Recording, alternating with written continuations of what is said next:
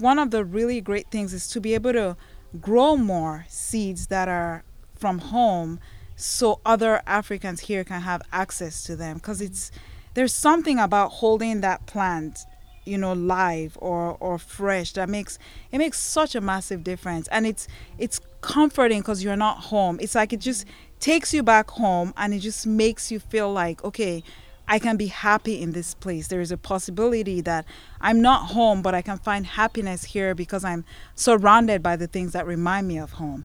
I was just whacking it normally.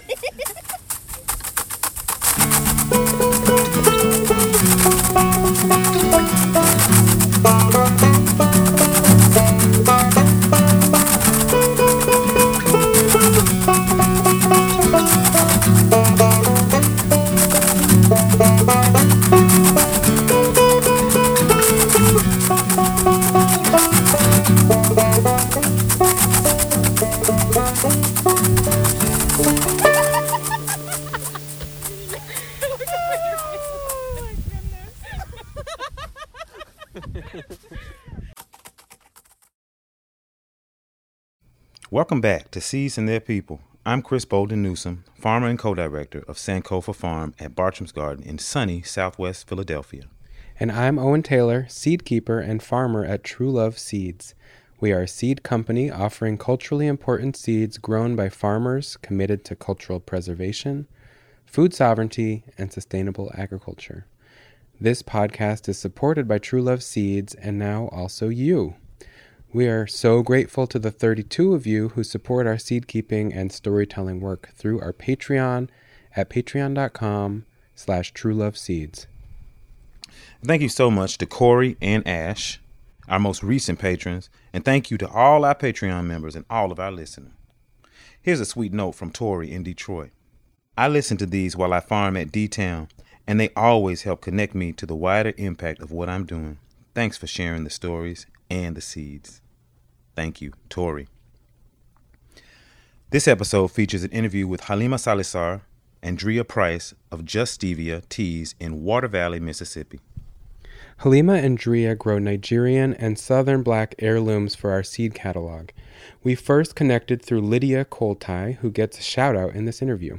In early 2020, Lydia found us through our connection to Soulfire Farm and had ordered some of our seeds to create an ancestral garden. She told us we had to meet Halima and Drea.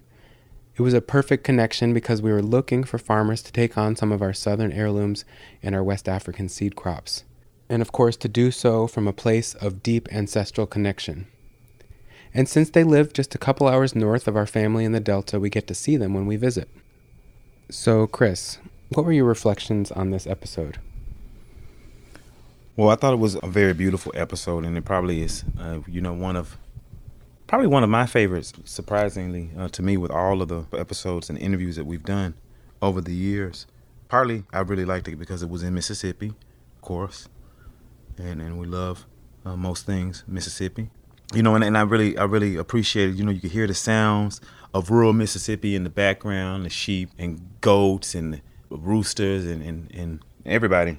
So that barnyard life and just knowing that it was coming from my beloved Mississippi, that for me was very beautiful. And then there were definitely different parts of this story that I really appreciated, and it gave me some deeper insight to the work that Sister Halima and Drea are doing, and to just the work in general that's happening in Mississippi around food sovereignty and ancestral reconnection. I really appreciated hearing Sister Drea talking about getting the purple hull seed for her mother, who lives in the north. We Mississippians tend to go to Chicago or the points west, very different than black folks here in Philadelphia who come from the East Coast South. And so there's a huge Mississippi and Louisiana diaspora in Chicagoland. And so it just was very powerful and made me really well up inside to hear that her mother would have no other bean but the purple hull pea.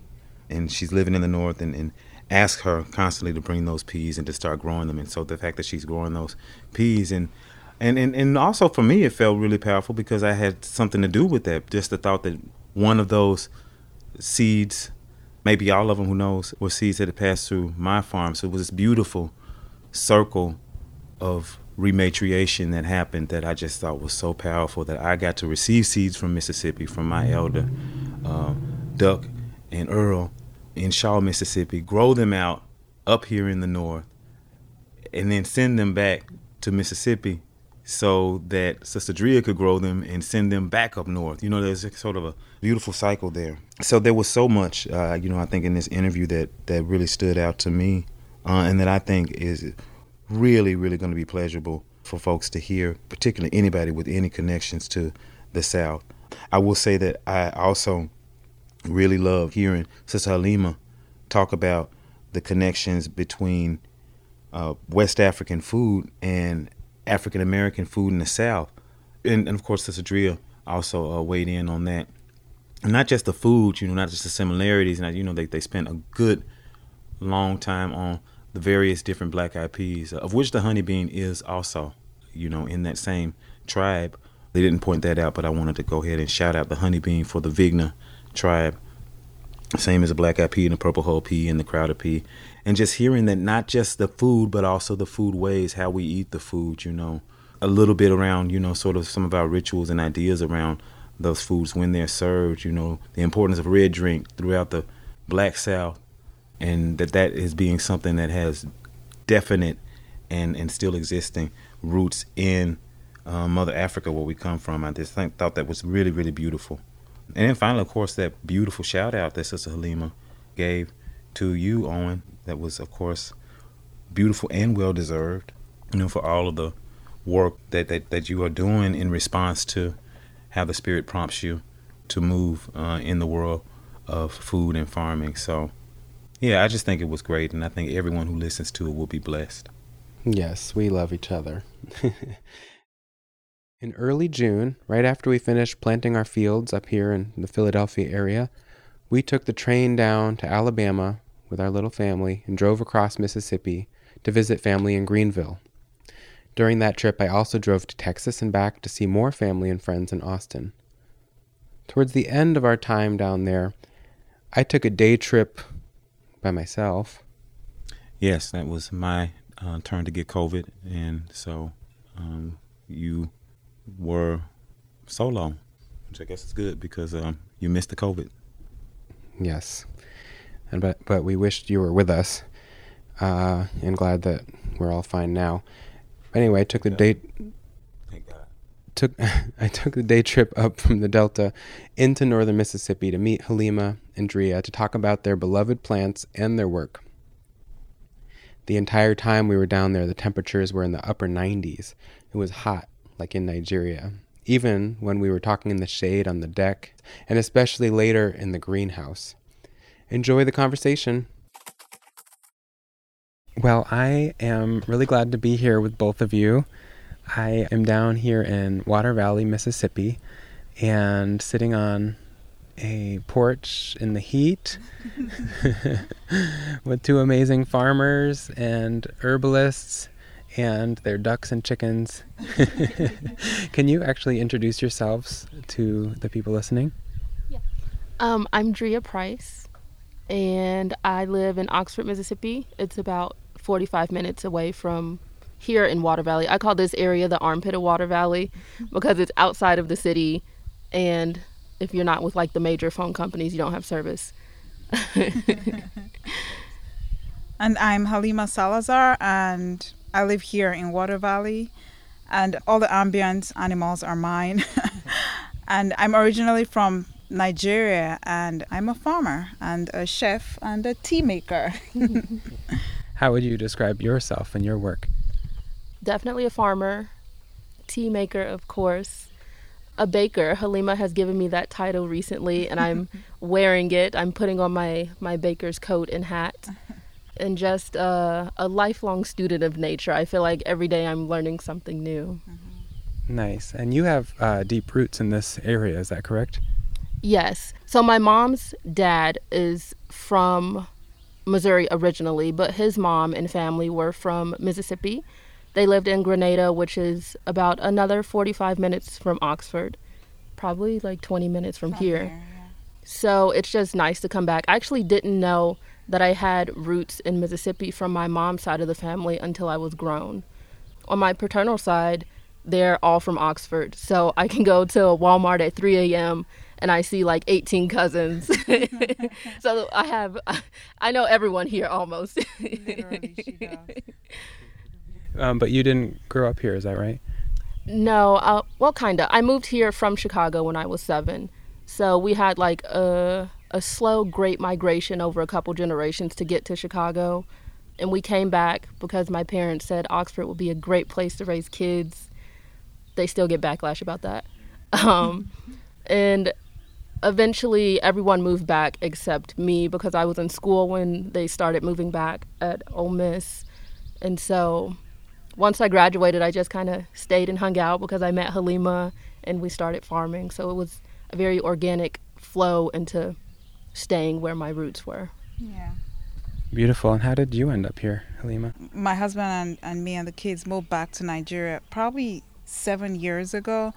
While we were there, I hadn't been home in, over a decade because I originally came to go to college here.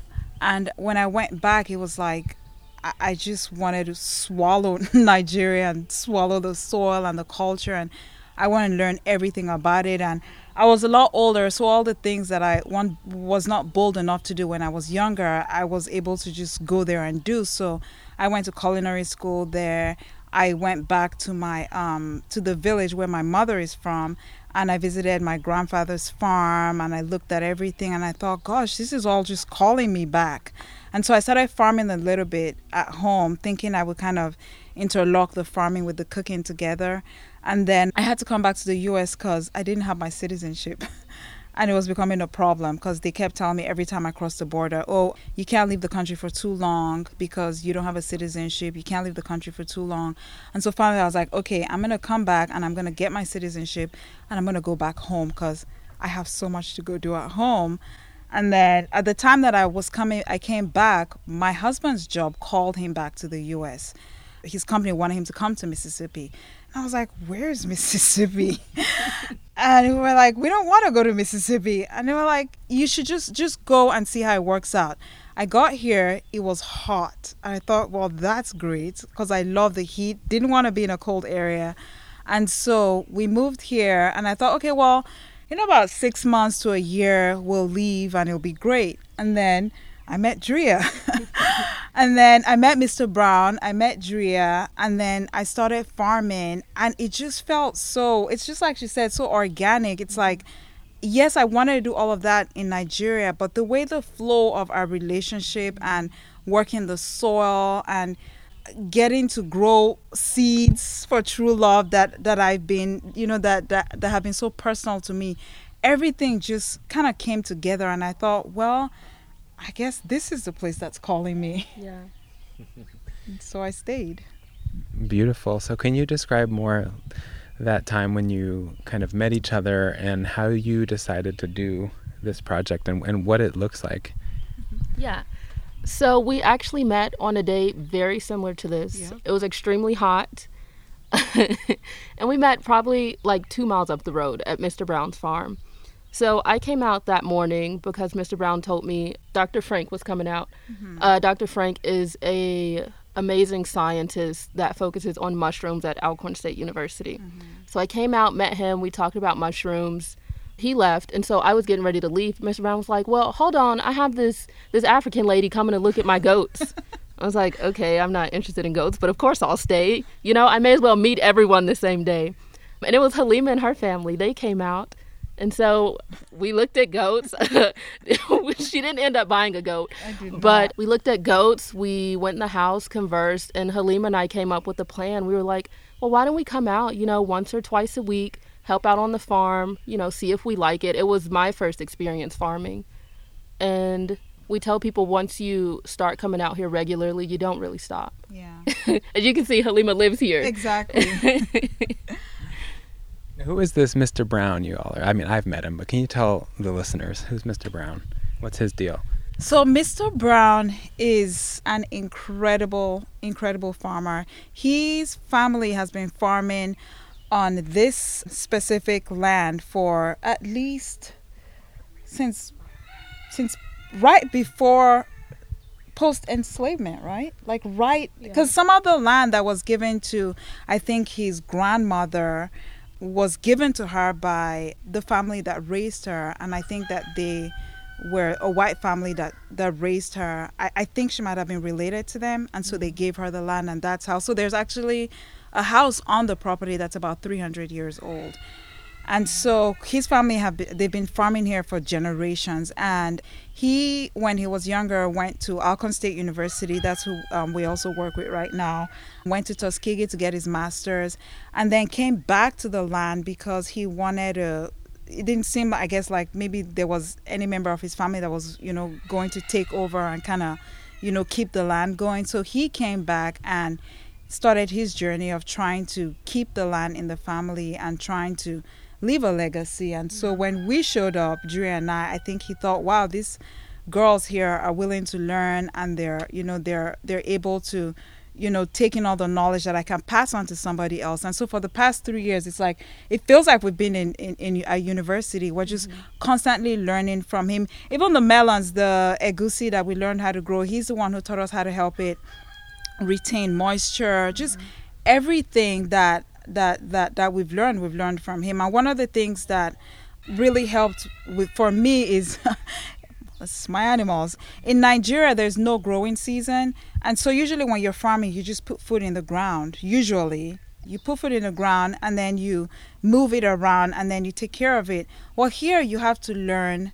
It's like all the plants have personalities here. You're like, oh, hello, indigo, what do I do to you today? I'm going to soak you for a few hours, and then I'm going to put you in a little container, and then when you're old enough, I'm going to put you in the ground. And then you meet another plant like hibiscus. You're like, oh, hi, you have to scratch me and then put me in the ground. And it's just all these things that we've learned from him, and just from the community of farmers that we know has just been absolutely incredible. Yeah. So that's Mr. Brown in a nutshell. Nice. And how would you describe your business and what you grow and where it goes and who it's for?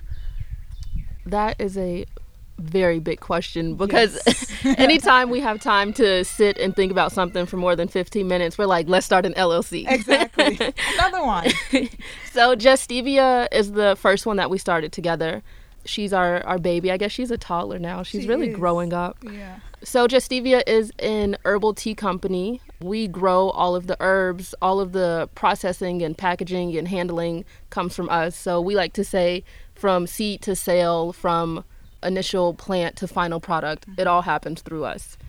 So we make herbal teas using hibiscus, mint, Moki oak, calendula, chamomile, lavender, all the different varieties of mint, pineapple mint, apple mint, spearmint, and stevia. Yes. That's actually how the tea company started. Yeah. I had never tried stevia before, and 2 years ago we grew stevia for the first time, and we're just growing it, and we're repotting it, taking it to the market for months, and then just randomly I thought, I'm gonna try it. Did you tell me to try it? I think so. So I tasted it, and I could not believe how sweet this green leaf was. I'm like, my brain couldn't. The whole, it's green and it's this sweet, just could not come together for me. And so I went home and I couldn't stop thinking about it. And it was during the pandemic. Couldn't stop thinking about it. So I called Drea. Well, because I thought tea. I thought it's sweet. I thought tea. I thought about all these mints that we're growing. I thought about how we go to the market. We sell out of a university town, and so we cut herbs for university students because they don't have kitchens, or they're not big cooks, so they can use fresh herbs, and then they don't have to like grow a plant. And so usually when we're done with the market, we'll take the herbs and throw them away. And so I thought, gosh, this is like a whole recycle situation. If we dry these herbs that we're not throwing them away, and we mix it with this stevia that is so sweet, it'll make an incredible tea. So I called Drea. I was like, Drea. She was like, what? I was like, let's start a tea company. And Drea is like the coolest person on earth. She was like, okay. And as soon as you tell Drea, as soon as I get an idea and I tell Drea, it's like she's like a computer. Like everything just computes and it gets organized And before you know, it's like standing in front of you. And it's like she went into my brain, dug out the idea, and just is like, here you go. This is what it looks like. And that's how Justivia started. It's just been amazing. And now we sell out of the Oxford market, and we sell out of there's a local organic store out in Oxford called Chicory Market, and we sell out of there as well. It's been incredible. Yeah. And one of the reasons we started Justivia, like Halima said, it was during the pandemic. It was September of 2020. And if you guys remember that year, it was an interesting year of us sitting at home. Making sourdough. Making sourdough.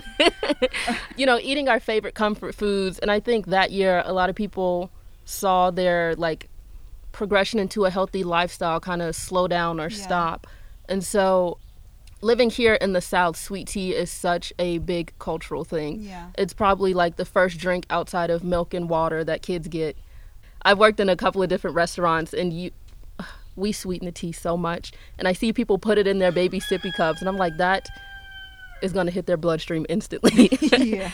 And so I was really gung-ho to start this tea company because it was a way for us to combat that sugary, syrupy, sweet drink, but also offer an alternative that would, still fill the gap. Mm-hmm. So it's still sweet tea, but with no added sugar, safe for diabetics, safe for children, and with some great properties because it's made from herbs. Yeah. That's beautiful. And if I'm remembering correctly, your herbalism is kind of something that you've inherited from family members that you grew up with. Is that true? Yeah. So my grandparents have had gardens. Well, they had gardens when I was younger. As they've gotten older, they're not as into it, even though I kind of pester them. But they were always looking for ways to heal their bodies from the land, to use what was growing around them to fix, any ailments they had or any ailments that we had as kids. So it's nice to be able to go back to that, to grow these plants and to say, oh, this is good for this. If you're having digestive issues or you need help with some of this, why don't you try some ginger or some mint? And these are also things that we incorporate into our teas. Yeah. And this is at a time when people are turning to teas, but maybe for weight loss, like the skinny detox teas. And so people are like, oh, what will this tea do for me? And it's like, it's not a meal replacement, but you can use it, to reach some of your health goals. It's not going to make you lose weight or anything. And that's something that's important to me because I studied nutrition at the university. I didn't just get it, but I got my master's in nutrition last year. And so selling tea at a market while people are looking for detox teas is a moment for me to educate people on the nutritional benefits of different herbs and how to reach your health goals safely and not depriving your body of what you need. Yeah. How has that been going, that educational piece in this part of Mississippi at this time? I couldn't help but notice, and I'm of course not from here, but my in-laws are down a couple hours south in the Delta, and I was trying to find something on my way here to eat, to drink, and I was having a hard time finding something that was a whole food. So I'm just curious how that work has been going for you, and also just want to say that it seems like, as important as ever, and it's awesome that you're doing that. Thank you. It is a little difficult because we live in an area where people get their lunches from gas stations, and the gas stations only offered fried foods. Like there's pizza sticks and chicken tenders. You're not going to get, even a side of green beans, which is the South's favorite vegetable to reach for. So the education component, it's one of my favorites, but I also know that education alone isn't what's going to fix the problem. There are systemic issues that need to be resolved. And, I can't build a grocery store and help people have access to fresh produce, but I can educate them on what the fresh produce will do for their body when they do have access to it. And I worked in a community called Marks. That's about 40, well, I guess everything's 45 minutes away, but it's about 45 minutes from Oxford. They used to not have a grocery store. They had a Dollar General, and if you've ever been in the Dollar General, it's packaged foods and drinks. Some of them are starting to get like frozen produce, but before then it was like canned ravioli and things that they couldn't have. And I think they recently got a grocery store. But before that, they would have to drive 30 minutes to the nearest grocery store. But it was a food apartheid. It was a community that didn't have access to anything. And it was also an older community. So many of them didn't have cars and their children had already moved away. And I was volunteering at a food pantry. So those monthly handouts may have been all that they could get. I remember there was a lady there. She said she did get food stamps, but I think she got $12 a month. And, that won't stretch at Dollar General. Wow. So this just underlines the importance of the vision you all have and the work that you all are doing here. And it's part of why I'm just so excited to know you all and collaborate, because it's just, between having a mentor like Mr. Brown, who's held on to kind of traditional sustainable agriculture practices, and pulling from your nutrition background and from your farming background and from multiple cultural kind of locations, it seems like an awesome recipe for something amazing. What is your kind of vision for how it's going to grow? We have big dreams. We do. We do. So our goal is to have enough land that we are able to grow seeds for you, because that's one of the biggest. We both have like our little favorite things that we do. And we love everything so much, but the seed keeping is so incredible for me, because as a foreigner coming, I came to go to college about 22 years ago, I think. I'm old. Julia's like, what? But yeah, about 22 years ago. And when I was here in the U.S. at that time, there were not a lot of like international markets or international stores or anything. I went to school in Abilene, Texas, and for us to grocery shop, we would pile into someone's car and drive all the way to Dallas, find a store, and then everything was so expensive. So we would like sometimes each say, oh, you buy this and I'll buy this and you buy this, and then we'll pull money and then we'll get home and then we'll cook a big meal. That's actually one of the other ways I got into cooking, and I became like the go-to person to, okay, Halima's going to cook the meal this time and Halima's going to cook the meal that time. Is we would all pull and then everybody would kind of get their food together, and we'd have gatherings where we'll have food and everybody will come and we'll all just eat African food that day and know, okay, we're done for like 2 months. And then having access to like egusi or ewedu or all of that was such a dream, because it'd be dried and you have to rehydrate it, or it didn't even exist. And so one of the really great things is to be able to grow more seeds that are from home, so other Africans here can have access to them, because there's something about holding that plant live or fresh that makes such a massive difference. And it's comforting because you're not home. It's like it just takes you back home, and it just makes you feel like, okay, I can be happy in this place. There is a possibility that I'm not home, but I can find happiness here because I'm surrounded by the things that remind me of home. And so seed keeping is a big one. And then we also would like to bottle our teas.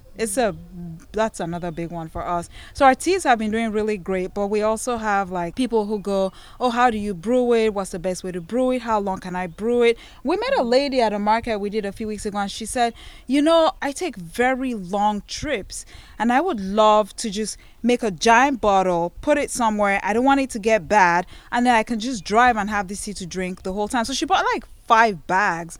But then if we had bottles, she could just buy like a box of bottles, put it in the fridge, dump it in her car, and then drink as she's driving. So one of our big things is we want to bottle our teas.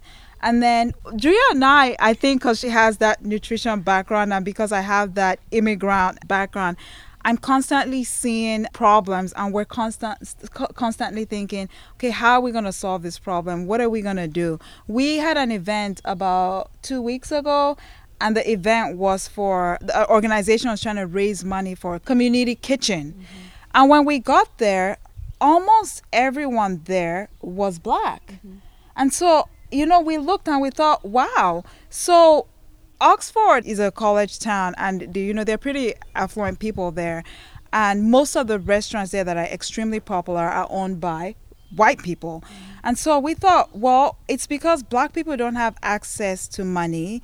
They don't have access to inherited wealth. So how, in what way and in what world are they going to go, oh, I want to be able to get a commercial kitchen so I can start, serving the foods that are cultural to the people that are cultural to me. How are they going to do that? And so one of the things we thought was, because that's our dream, is to have a commercial kitchen, is at some point we want to have a store where we can sell our plants that we're growing and where we can also have food that we're cooking, and then also give the opportunity to other black people and other, just everybody else who's different, who doesn't look like the way you, when you have a picture of somebody who owns a restaurant where it's not a white man, anybody who does not look like that can have access, to come and cook at our kitchen, so more people can experience. There's so many different cuisines that are cultural to so many people that people don't even know that they're, how people go, people are real into doing their DNAs right now.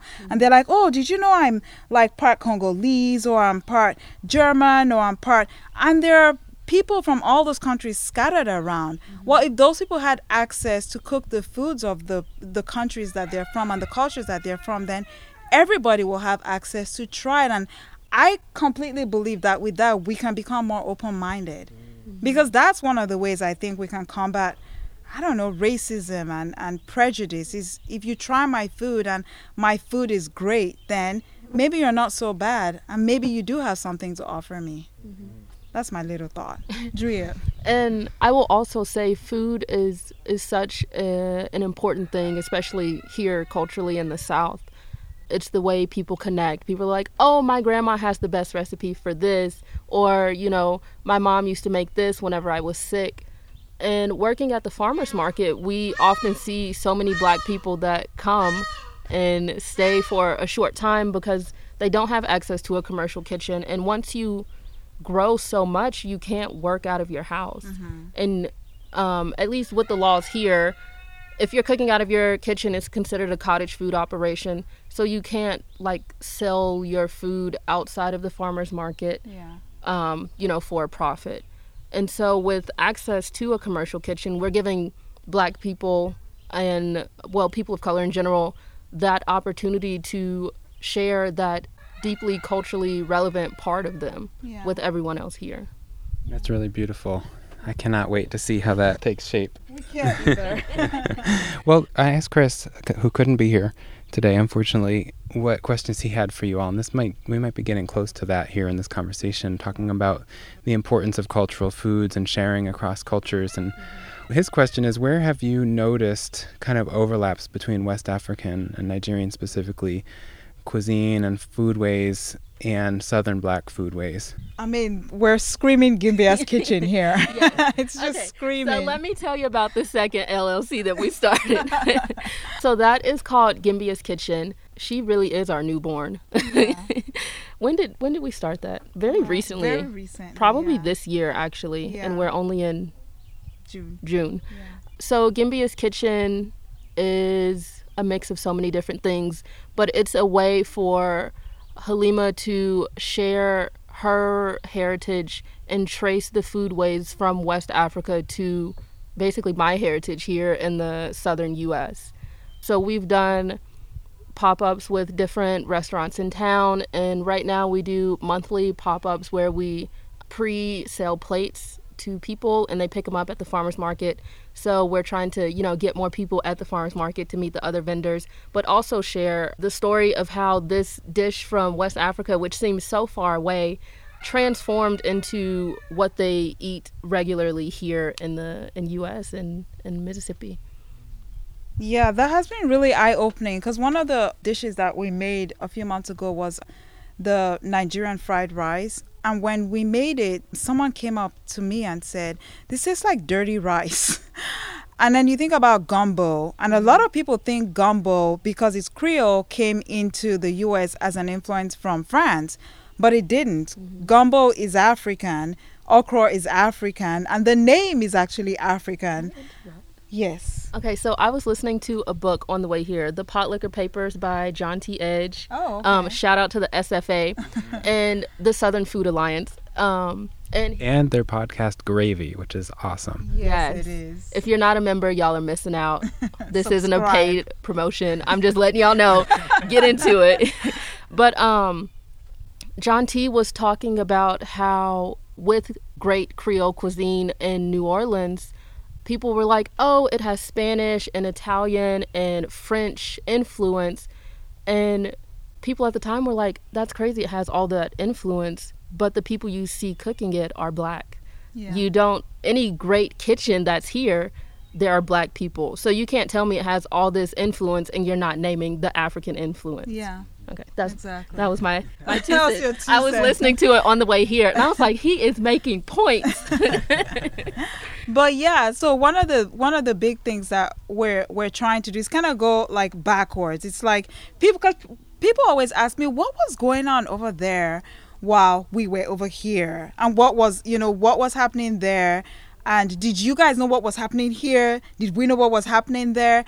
And so we're trying to tell that story with our food. You find things like hush puppies, and then, we have akara, you have dirty rice, we have the Nigerian fried rice, you have black eyed peas. We had this last Christmas, I went to go visit an older lady that grew up in Louisiana, and she had like black eyed peas and greens and rice. And I looked at that dish, and she said, "You want me to make you a plate?" And I was like, "Sure." And it was incredible. But I'm staring at it, and no lie, if you had just added a few ingredients, that dish would have been it literally would have been probably come out of my grandmother's kitchen.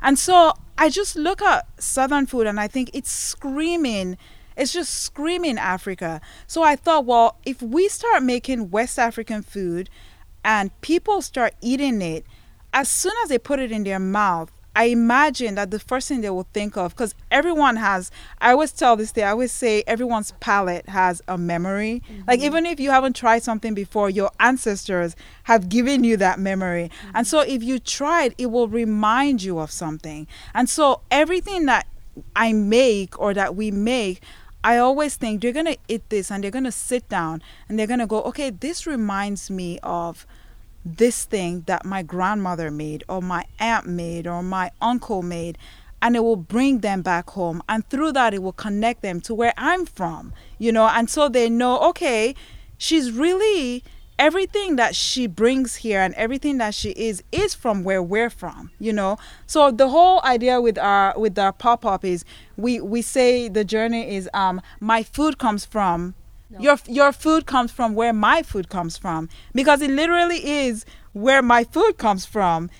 Everything, every way that we cooked in Nigeria and in Western Africa when the enslaved came here, all they did was replace ingredients that they couldn't find to change the recipe. It's still the same basic recipe. It's still the same basic ingredients. They just switch things around so it will create the texture. It's in finding that flavor and that texture that other things were added, but it's still African at its base. So yeah, that's food for you. That's beautiful. I'm wondering, maybe you could give us a little tour of some of those ingredients that span the ocean and span, Yes. All right, let's go over there. I'd love to hear a little bit about some of these plants and why you're growing them and what they mean to you. All right, so this right here is ewa going. Ewa is beans in Yoruba. It's very similar to black eyed peas, but it's creamier and it's reddish. So it almost looks like red beans, and then it tastes slightly like black eyed peas but creamier to me. Is that the texture to you also? Yeah. We use it to make rice and beans, and it kind of reminds me of the red rice and beans that they eat here in the South. We boil it and use palm oil to make it creamy, and then we can eat it with rice, or you eat it with our red stew. And then beans also, the black eyed peas you use to make the fritters I was talking about called akara. You can use it to make moi moi, which is like a steamed bean cake. And you can also use it to make a soup with it. It's like a creamy, like milky soup. It's called begiri. And it's absolutely delicious. And you eat it with pounded yam. And that's what this is, trellising on this cattle panel. And it's also called honey bean, right? It's called honey, exactly. This is called honey beans because it's sweet. Yeah. Nice. And this is one of the varieties you're growing for our seed catalog as well. Yes, this actually belongs to you guys. These are your honeybees. These are your honeybees. These are our honeybeans. I've just heard so much, especially from Nigerian and other West African and African in general customers, how meaningful it is to have access to these varieties through the catalog and through your collective work. Yes. So I'm so grateful that you all are able to do this. Yeah. We're so glad that we heard of you. I believe Lydia Yeah, it was told Lydia. us about you. Yeah. We love Lydia. We miss love her. Lydia. We miss you, Lydia. She's a genius when She it comes is. to growing, when it comes to, herbalism. She's an incredible human. We still seek her knowledge Yes. whenever we can. Yeah. But yeah, growing beans, because there's so many varieties of beans, and they're all, because of the taste that they have, you use them in different cuisines differently, and you're like, oh, do I have this bean, and do I have this bean, and do I have this one, and okay, so no, I don't have this one, so I can't make this meal. And gosh, honey beans is like, it's like just looking at this. Every time I come out of my house, it's the first thing that I see, because it's right in front of my eyesight when I open the door, and I'm just blown away that it's amazing to me. Because 20 years ago, I hadn't seen this in years until I went back home. I hadn't seen it. I hadn't tasted it. But look, it's growing right here. And I will say, I told my mom that we were growing beans. She's back in Chicago now, but she lived here for several years. Her favorite beans or peas were purple hull peas. She refused to eat black-eyed peas. She's like, they don't taste the same. I'm like, they do, but whatever. And so I told her we were growing beans for your seed company. I have the Mississippi butter beans at my house. Yeah. And she was like, please grow me some purple hull peas. So I'm not growing them this year because of spacing and timing and everything. But I don't know, there's another like cultural connection between the importance of beans and having access to things that you can't get. Like, it's purple hull peas, so it's in the U.S., but she Yeah. can't find it in Chicago. Yeah. Like, every time I go up, she's like, just go to Walmart and get me some of the frozen ones and put them in a cooler and bring them. So yeah. Yeah, that's the same way Chris has been in the past until he started growing the purple hull peas in Philadelphia. Yeah. We would literally go to Walmart, go to the frozen section, and bring them back for our house and all the other Southerners he knew. Wow. And now we don't have to do that. Now he grows it at his farm, we grow it at our farm. We have other farmers growing purple hull peas just to make them more widely available. But it makes sense. So many Mississippians went to Chicago that there would still be that memory and that taste, memory and desire for the exact right peas. So that's cool to hear. One of the things that people in Chicago say, or people in Mississippi, they say that black people in Chicago just have coats. We're both, the same people. They just wear coats up there. Well, I would hear, I think it was Mama Ira Wallace from Southern Exposure Seed Exchange, who was talking about how when black people first moved up to Chicago, Detroit, from the South, there would be like trucks of collard greens that would go specifically for the holidays. Wow. And so people would know where to find the truck filled with collard greens for Christmas or whatever, so that they could at least have the traditional food at special feasts. That is nice. That is nice. So this is our bed of hibiscus. It makes up the base for most of our herbal teas, and it's honestly one of my favorite things to see. It looks like okra, but you can see it has like that red tint on the stems. And you can actually taste the leaf. Do you want a leaf? Oh, I'd love to. Sorry, it's a little sandy. It's okay. It's good for you. Nice and sour. We work with a Burmese community. Well, they're not Burmese. They're Karen refugees and farmers from Burma. And they were seeking for decades, or at least a decade or two, a roselle or hibiscus that they eat the leaf of in their traditional meals. And they call it sour leaf. Yeah. In their language, chimbong. And they were doing what you were saying around substitutions for textures and flavors for so long, from spinach to an African roselle or hibiscus, and eventually finally finding the one from Burma and Thailand years later. So always substituting with different ingredients like spinach and tamarind sauce, Yeah. and then finally getting the actual one. So a lot of people do eat the leaves too. But how do you use this plant? Like, can you describe to people who aren't familiar with it how to grow and harvest and use it? Yes. So like I said, it grows very similarly to okra. We wait until it flowers. We don't harvest the actual flower. We harvest the part that holds the flower. And then we dry that. It becomes hard and darker. And then we grind it, and that's how we use it for tea. Mm-hmm. Nice. And what kind of flavor and what's the kind of experience people have? It's very tart, and when you put sugar in it, it's absolutely like delicious and incredible. We traditionally give it to women like during the late stages of pregnancy in Nigeria, at least the northerners do. I'm part northerner. That sounds like I'm like northerner from New York, but not that. From like from northern Nigeria. And yeah, so we use that a lot. And then also for like blood pressure, a lot of the plants that we use to drink, to make for teas or to make for illness, and even for the spices we use for our food, they're all connected to some form of ailment, like cure for ailment. And so hibiscus is just really big. And then it's become so popular in Western Africa that when you go for like weddings and parties, they always have like bottles and bottles of it that we use to serve visitors and to serve guests. And it's very, very popular in Western Africa, and it's really good for you, and it's just absolutely incredible. And it has the really beautiful red stem, and it has the flower that comes out that's red, and it's just it's gorgeous. And then we have the white velvet okra growing beside it, and it is native to Alabama, right? Yeah, it's a variety that kind of is attributed to Alabama. Of course, it's African. It's African, exactly. It's African. And yeah, and okra is okra and gumbo. The reason gumbo, I think, did so well coming here was because, and this is just my 2 cents or my thought, and I think I'm right, is because the enslaved were taken from like cities that were kind of sitting on the ocean.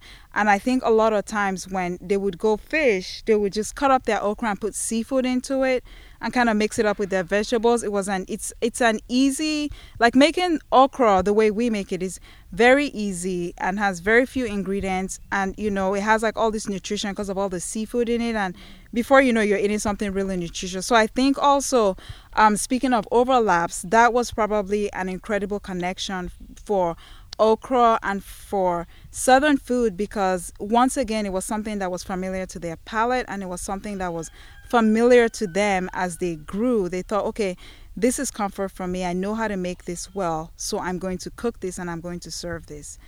And then it became part of the southern culture. Mm-hmm. Yeah. I also want to add back to the hibiscus. Halima mentioned how having that beautiful red drink is so common at like parties and weddings and everything.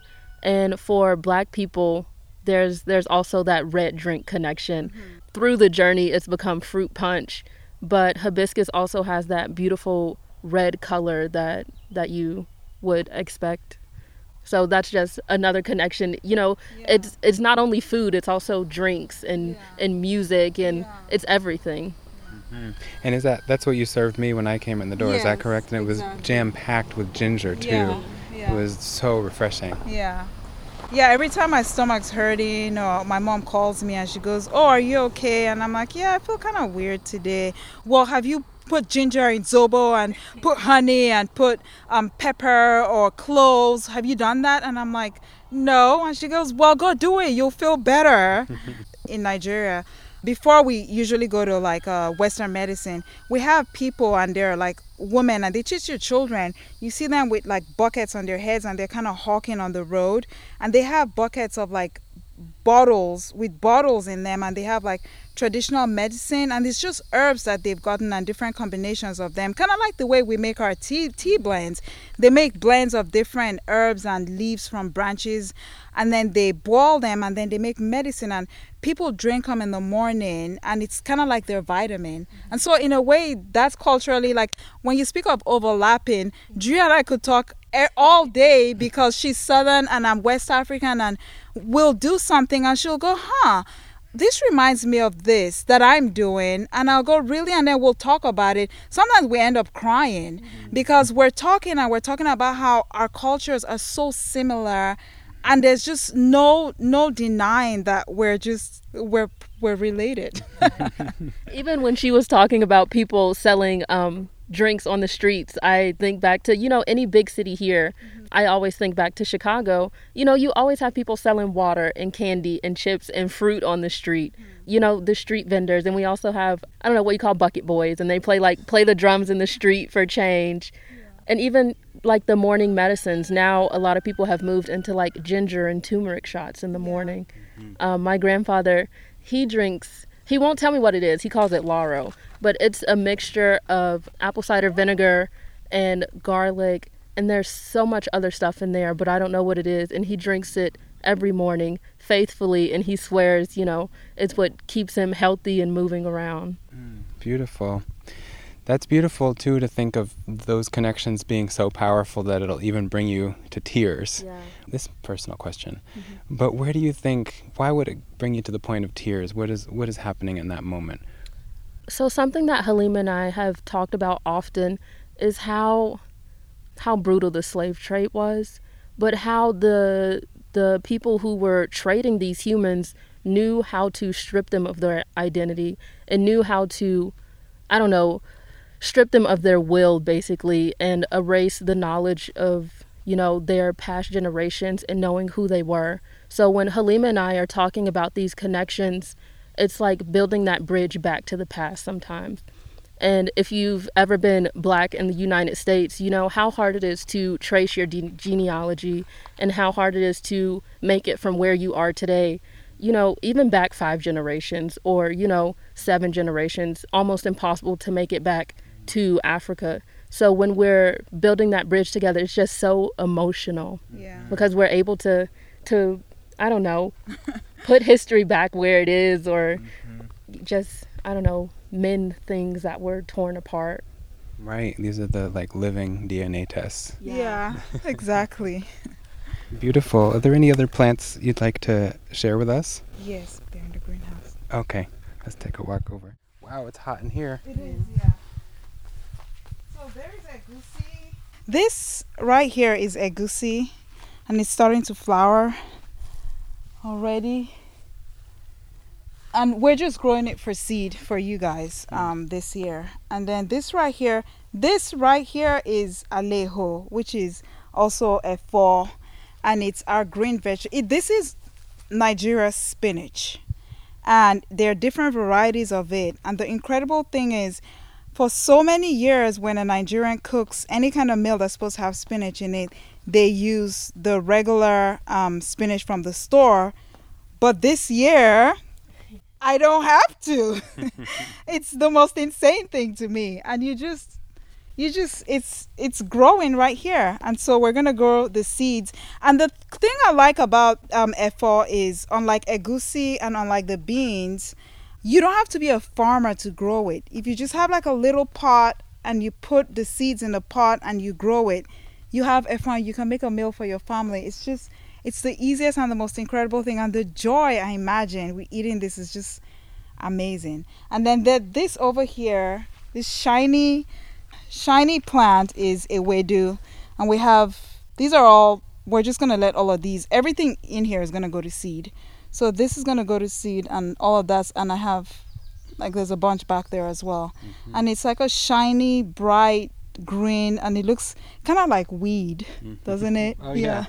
The first time I took a picture of it to see what it was, I knew what it was, but my phone told me I was growing weed, and I was like, no, I'm not.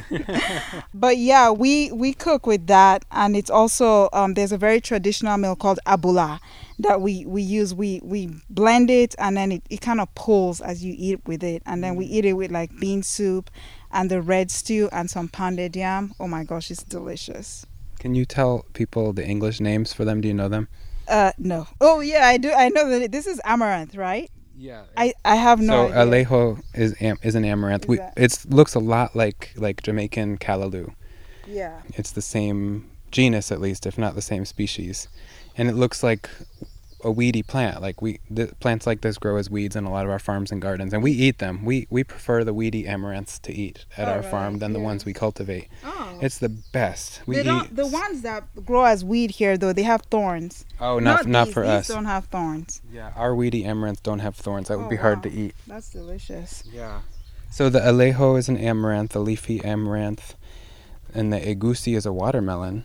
Yeah, so the egusi is different. So if you guys don't know this, watermelons actually, like okra, also originated in Africa, in Western Africa. And so the egusi actually looks exactly like a watermelon, but the flesh is not edible. So what we do is we take the seeds out of the core, and it's very, very seedy. It has seeds almost all the way up to the very core of it. So we take the seeds out when they're completely dry, and then we peel them and use them to make an incredibly delicious soup called egusi. And one of the things you can also do when you're cooking with it is use egusi, and also sometimes once in a while, just to be different, I'll put some alejo to make, because the egusi seed is kind of white and so your sauce is kind of orangey, to give it a green color. Ugu or alejo are one of the things that I'll put in it to give it a little color. And the ewedu, in English, it's jute, or Egyptian spinach. Yes. And we usually call it malachia because we first learned about it from Arab-speaking people, Egyptians, Palestinians, Syrians, Lebanese, and they all call it malachia. But the one from the Middle East looks very different. Yeah, They're both shiny like this, but the leaf shape of the African varieties that I've seen is very different. Yes, and then it pulls more. Because in Africa, if you cook okra and ewedu and it doesn't pull, the older people will tell you can't cook. And by pull, you mean it's slimy, right? Slimy, exactly. It's slimy. It needs to be slimy, and they have to it has to just draw, or they're going to go, what is this nonsense you cooked for me over here? Oh my God, it's hot in here. It is. Okay, let's get out of here. Oh, there's a dog. Oh, yeah. I like how there's ewedu growing everywhere. Yes, there is. And I put some over there. You see them over there too? There's a batch back there, and then this is all alejo. I just dumped it all in there. I'm like, just keep on growing. I'm not going to mess with them. I bet it's 110 degrees in there. It has to be. I guess your plants like it. Oh, yeah. Yeah. I would love to hear how you prepare your ewedu. Oh, okay. Yeah, so ewedu, the way you cook it is you cut the leaves. When we lived in Nigeria recently, my kids grew up in Nigeria. They would sit down with my mom and they would take the leaves off the ewedu because it's my daughter's favorite soup. So we'd cut it up and then put it in just a little water so it'll steam a little bit. And then we have this ewedu broom. It kind of looks like a broom with a handle, and then you kind of mash it up until it becomes kind of like the leaves kind of disintegrate and then you put this seed called locust beans in it. And it has like this intense umami flavor. And they're fermented. Yes, they're fermented, exactly. I have some in the house. And then you put it in there and then you mix it, and then you pour it over your red stew that's really spicy and has like a tomato and pepper base, and then you just eat it. It's really good. That sounds great. That sounds really, really different from the Middle Eastern version. Yeah. How do they cook theirs? Well, we did a whole episode on it, so I'll refer people back to it who are listening. And then he did a poll and had all of us That's right. talk about how I took part in that. That's right. There's a man researching all the different uses of this plant. Exactly. Well, I didn't interview him, but I have interacted with him on Instagram. I'm forgetting his name right now. I follow him. I can't remember either. But he's doing great work. Yeah. Okay, I'm just chiming in here to say that his name is Antonio Tahan, and I'm going to put his link tree, which has lots of interesting things on it, including a TED Talk and a lot of information about Syrian cuisine and the Malachia survey that we mentioned, as well as a Malachia map of the world. So check out the show notes, and this is also a note to just check out all of our show notes, because I put lists of the different things we talk about on each episode with links every time we release an episode. But yeah, the people who I've spoken to, there's a few ways, but usually it's a community event, stripping the leaves with the kids. Yeah, exactly. Everyone grew up doing that. And then either chopping it really finely, like really, really finely, or doing it whole or a rough chop. Yeah. And usually people do it, sounds like people like to do it with chicken. Oh, put meat in it. Yeah, interesting. not always. Okay. Sounds like you could do chicken, lamb, or vegetarian. Wow. And I'm not going to do it justice. I think people should go back and listen because it's not my traditional food. And I've listened to it while editing many times, but Yeah. it's usually a stew, Wow. like a slimy, silky. Slimy, We say silky in our house Oh, for really? okra and malachia. Silky. That's a good word. Silky. Yeah, because we love that texture. Yeah. Yeah. Well, this has been great. I wonder if maybe we could end on like your namesake, the stevia, on like a taste experience and a send off with the sweetness of stevia. Our baby. Everything's our baby. Everything. Who makes that sound like a sheep? Like there are sheeps back there. Oh, Yeah. I was A impressed sheep. with it. I thought it was a bird. No. That sounded like a sheep. It's a sheep that sounds like a sheep. And the peacocks are loud. The peacocks are really loud today. Oh, stevia. Yeah, so this is stevia. This is our namesake, Just Stevia. We named our company Just Stevia because we just use stevia to sweeten it. All blends aren't sweetened, but if they are, it's with stevia. And if you've never seen stevia, it's this beautiful green plant that grows kind of tall. It has these long, oblong leaves. She's kind of being dramatic because it's very sunny and like her leaves are pointing down. But normally they're like spread out or, even up if they feel like it. Yeah.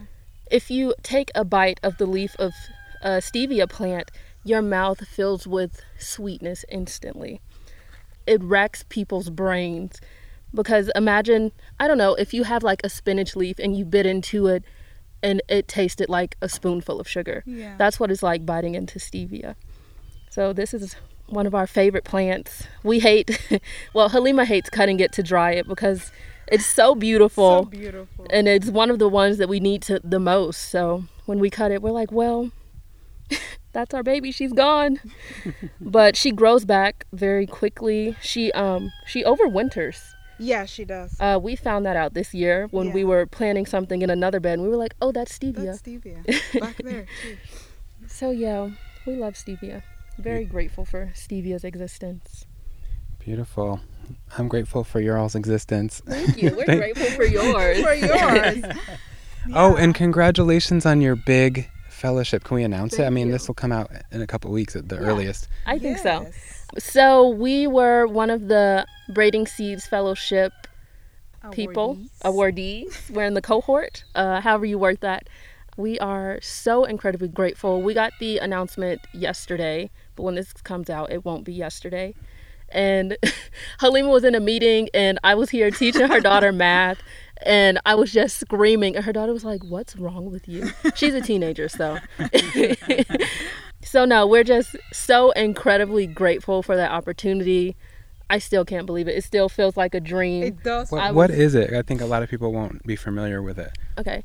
So it's a fellowship. It's an 18-month-long fellowship where you are paired with a mentor, and there are 10 people in the cohort. And you have the opportunity to learn about legal and financial help, making a business plan, farming. Yeah, there's a 20-hour farming component to the scholarship, in addition to an incredible amount of money. So it's just everything you need to be successful. There's money, there's education, there's exposure, networking. Community of other farmers that look like you. Yes, it is geared towards Black people and people who support Black people. So it is from Soulfire Farm. So shout out to Soulfire. We are obsessed with them. We are. We're like when we first saw the application, we were like, oh my gosh, it's Soulfire. We had the interview on Friday. That was like the second step of the application. She's like, do you have any questions for us? I'm like, yes, do we get to come to the farm? I like how we keep saying we. Drea is actually the one who got the all of it happened in Drea. Drea is the one, but I was there. We were always together, but I was like texting her, and we're texting each other as she's talking, and it's really cool. Really, really, really grateful. Yes. Do you get to go there? Yes, we do. Okay. She does. Oh, Halima's coming. I wouldn't dare go without Halima. Get a big suitcase to fit Right. you in. Just put me in there, exactly. Well, thank you both so much. This is so fun to see you all and to share your story with the world. Thanks for all you do. And I don't know if enough people tell you this, Owen, but you have opened our Yes. farm and life to so many great things. Like Yes. I will start crying, and I should know, but the seed that we're growing and all this familiarity and how all of these seeds have become children to me is because of you, you know, and getting to send it to other people is because of you. And I don't know what to say. I think about growing it, and I think about Africans across this country eating it. And I keep thinking in my mind, I wouldn't have known what to do with the seeds if I hadn't met you. I wouldn't have known. So thank you. You are an incredible human. Thank you so much. Thank you so much. It has even changed my mind to when I'm eating some fruit or vegetable. I'm like, oh, I need to save the seeds from this. Yes. I would love to have this exact same thing later. Yes, later. And because of that, I will save this seed. Yes. And so we're actually going to be at a Juneteenth festival this weekend. And I don't know, I'm a little nervous because I feel like it's kind of controversial, but we're serving slices of watermelon. And we're doing a write-up about the Black people's history with watermelon and where the stereotype comes from. And I think that education component is so important, and I hope people read it before they see us just passing out watermelon at a Black festival. But we're talking about, there's a paragraph in there about the importance of seed saving, even with watermelon, because people are so concerned with profit and growing the biggest, sweetest watermelon. And so through this work with you, I'm encouraging other people to save their seeds, so we're not, just growing the same variety of everything all the time. Yeah. So thank you so much. Wow, so beautiful. I'm going to cry. It'll get lost in my sweat, but I'm going to do it anyway. But thank you all. That means a lot. And I'm, again, just so grateful for the partnership and to be able to come down to see my family here and have a bonus trip to see you all. Yeah. It just feels really special. So thank you. Thank you. Thank you so much to Halima Salazar and Drea Price of Justivia. We're so grateful for your friendship and for this interview. To all the listeners, please consider giving financial support to Justivia as they look for land to call home. They're looking for farmland. See the link in our show notes and help them get to that next step. And thank you for listening and for sharing this episode of Seeds and Their People with your loved ones. Please also subscribe and leave a positive review. Thank you also for supporting our seed keeping and storytelling work by ordering seeds, t-shirts, and more from our website, trueloveseeds.com. And again, please sign up for our Patreon at patreon.com/trueloveseeds. Your support keeps the episodes coming. And remember, keeping seeds is an act of true love for our ancestors and our collective future.